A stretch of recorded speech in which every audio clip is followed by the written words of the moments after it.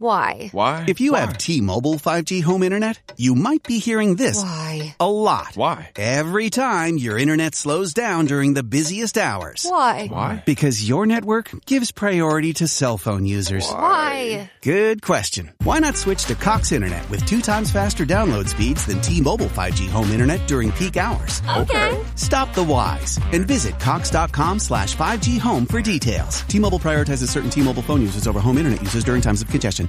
Looking for a fun way to win 25 times your money this football and basketball season? Test your skills on Prize Picks, the most exciting way to play daily fantasy sports. Just select 2 or more players, pick more or less on their projection for a wide variety of stats, and place your entry. It's as easy as that. If you have the skills, you can turn $10 into $250 with just a few taps. Easy gameplay, quick withdrawals, and injury insurance on your picks are what make Prize Picks the #1 daily fantasy sports app. Ready to test your skills? Join the Prize Picks community of more than 7 million players who have already signed up. Right now, Prize Picks will match your first deposit up to $100. Just visit prizepicks.com/play100 and use code play100. That's code play100 at prizepicks.com/play100 for a first deposit match up to $100. Prize Picks, daily fantasy sports made easy.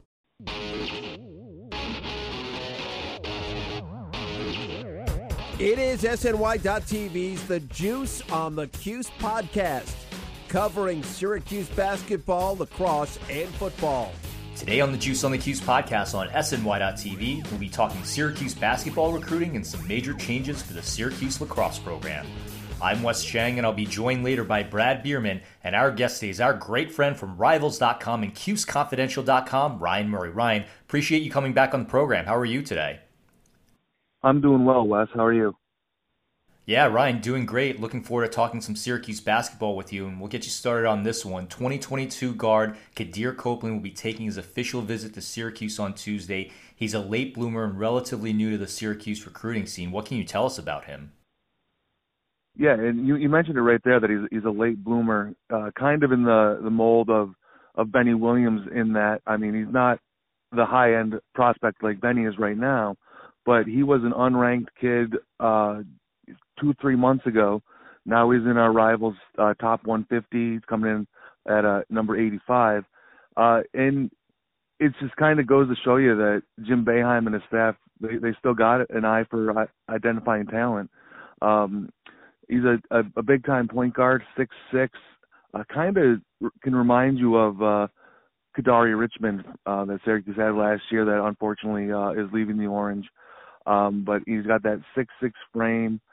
He's got great eyes as far as making passes and everything like that. His offensive game, for Syracuse fans to know, is a little bit ahead of where Kadari Richmond was in high school at this point and going into his freshman year in college. So to have comparisons like that, not so bad.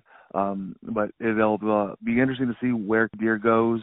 Like you said, he kind of just burst onto the scene the past couple of months. So he's kind of having a whirlwind recruitment as of the last 2 or 3 months. Another key guard target in the 2022 class is Syracuse native J.J. Starling. Duke recently offered he's taking his official visit to Syracuse from June 25th to 27th, and he'll officially visit Connecticut after that.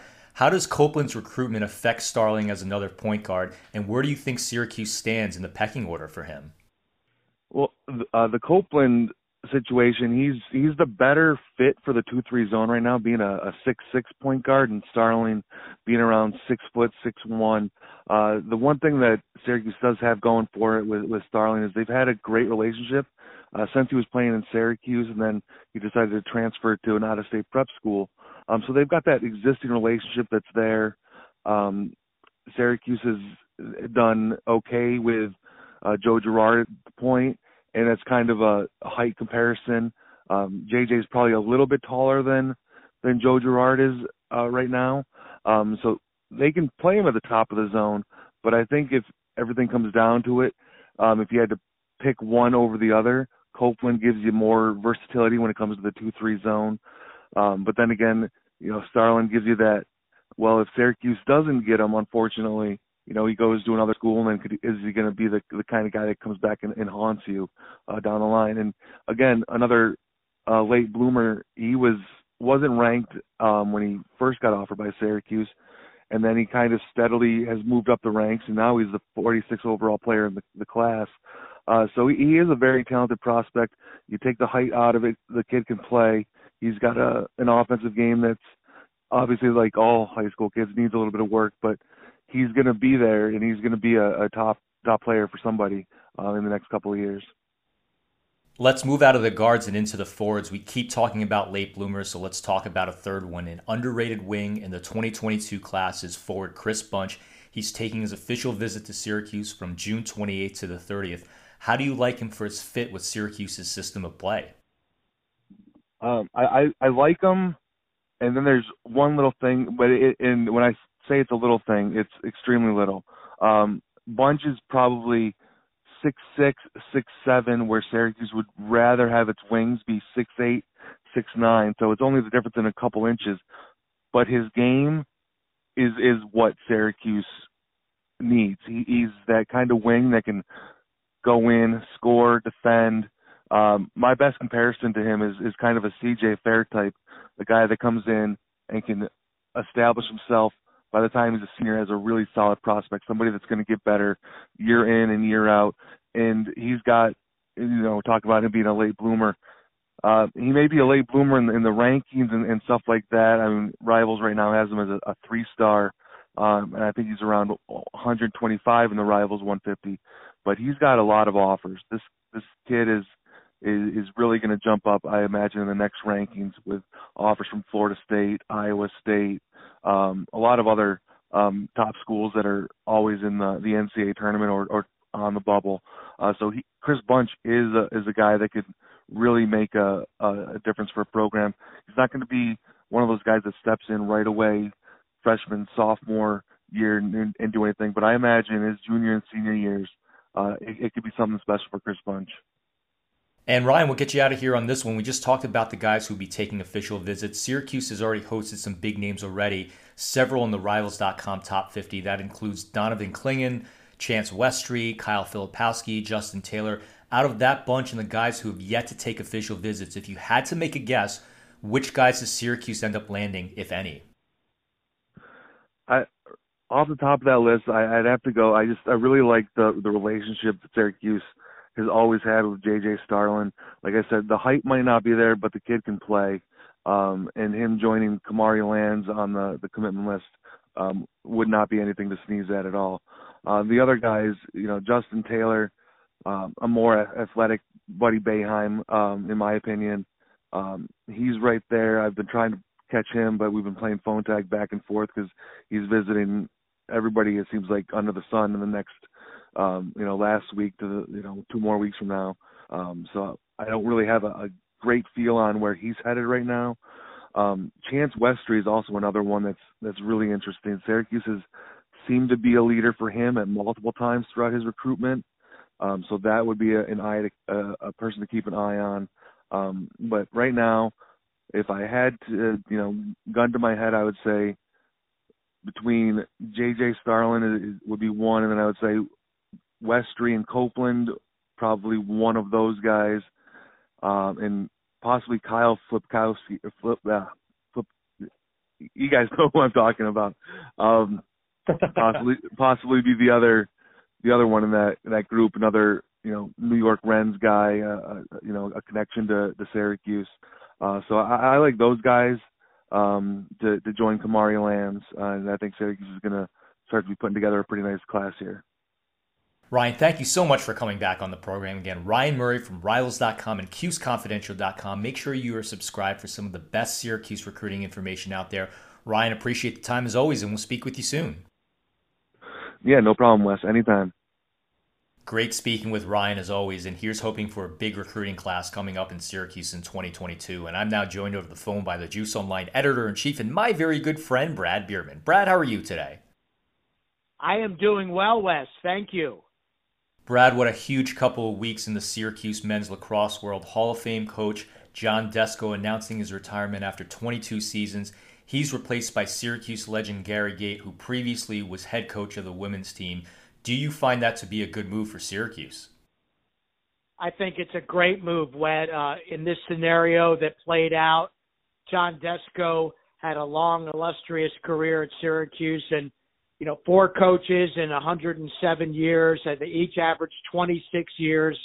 He was going into his 24th season, and took a look back at his career and all that went on in the past couple of seasons, and then what went on in this past season with the off-field situation involving Chase Scanlon, and then the team coming up disappointingly short in the NCAA tournament, losing in the first round to Georgetown. So I think this is something that's kind of been brewing for the last couple of years. And you can throw out 2020, of course, with the pandemic season, but I think there were winds of changes that were developing, even into, 2018, 2019. And I think it took this kind of season where Syracuse had some really tough performances on field and losing ACC games to North Carolina and Notre Dame, and right off the bat, that Army season opener. And I think it got John Wildak thinking about the future of the program. And I think those thoughts accelerated once the season ended in the first round NCAA loss, and certainly made it a lot easier when you just have to stay within the department to find a successor and someone with the great pedigree of the great Gary Gait. Brad, Gary Gait filling out his coaching staff, and the biggest headline is that he's hired Dave Pietramala as his defensive coordinator.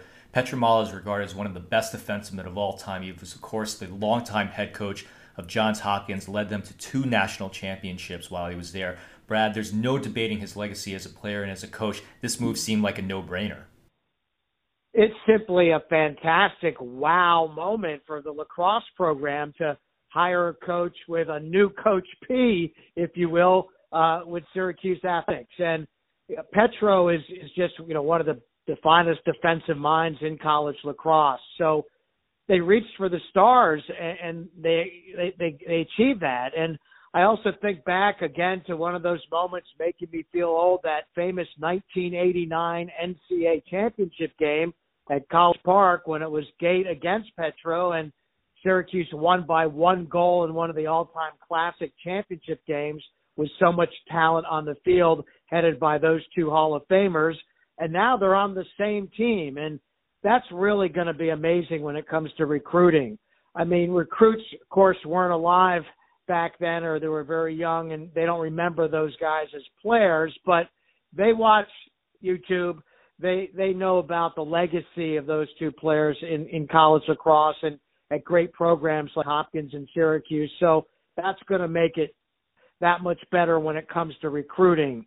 And I think he's going to be a great fit there, Coach P, because he coached at Cornell, so he certainly knows upstate and the type of lacrosse that's played in schools in upstate and on Long Island. And he's well-versed in the recruiting. And I just can't think of a better staff now with Pat March being retained on the offensive end. He had really started to make some gains.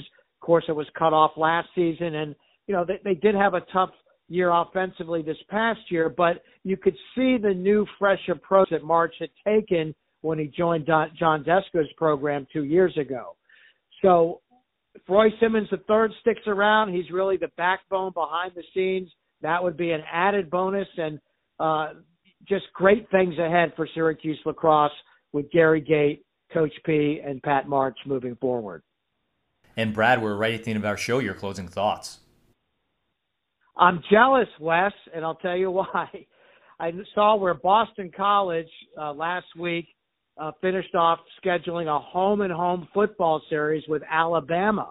And Alabama is the football program that I've been dreaming about coming to play in the Carrier Dome. And taking a look at Alabama's non-conference schedule, it's now pretty much set through about 2034, 2035. Maybe there'll be someone canceling a game and an opening there, but I always wanted Alabama to be the one team that's not played football in the Carrier Dome to be an opposing team for a game against Syracuse. Likewise, on basketball, the team on my dream list is Kansas. the top 5 winningest programs at Syracuse has not played in the Dome. They've already played, of course, Kentucky, North Carolina, and Duke. So Alabama and Kansas, my dream teams to play in the Carrier Dome for football and basketball, respectively. And after seeing BC was able to get them in 2031, I go, shucks. Hopefully John Wildack will be able to, look and talk to his Alabama counterparts and make that happen someday. Brad, my closing thoughts are on Boeheim's Army. They're back for another year, and they've got a roster that includes NBA first-round picks Tyler Lydon, Malachi Richardson, and Chris McCullough. General manager Kevin Belby told Syracuse.com he's tired of losing, and he's put together a team that's got a legitimate shot to win it all. Best of luck to the Syracuse alumni team as they look to take home the $1 million prize. That's it for us. For Brad Bierman, this is Wes Cheng reminding you that the catfish sounds like a fish that would be afraid of itself. You've been listening to the Juice on the Cuse podcast on SNY.TV, and we'll see you next time. This has been the Juice on the Cuse podcast, part of the SNY.TV audio network. You know when you're listening to a true crime story that has an unbelievable plot twist that makes you stop in your tracks? That's what our podcast, People Are the Worst, brings you with each episode. I'm Rachel. And I'm Rebecca. We're identical twins who love true crime cases that make you say, didn't see that coming, and we hate the people responsible for them. Listen to People Are the Worst now on Apple, Spotify, or wherever you get your podcasts.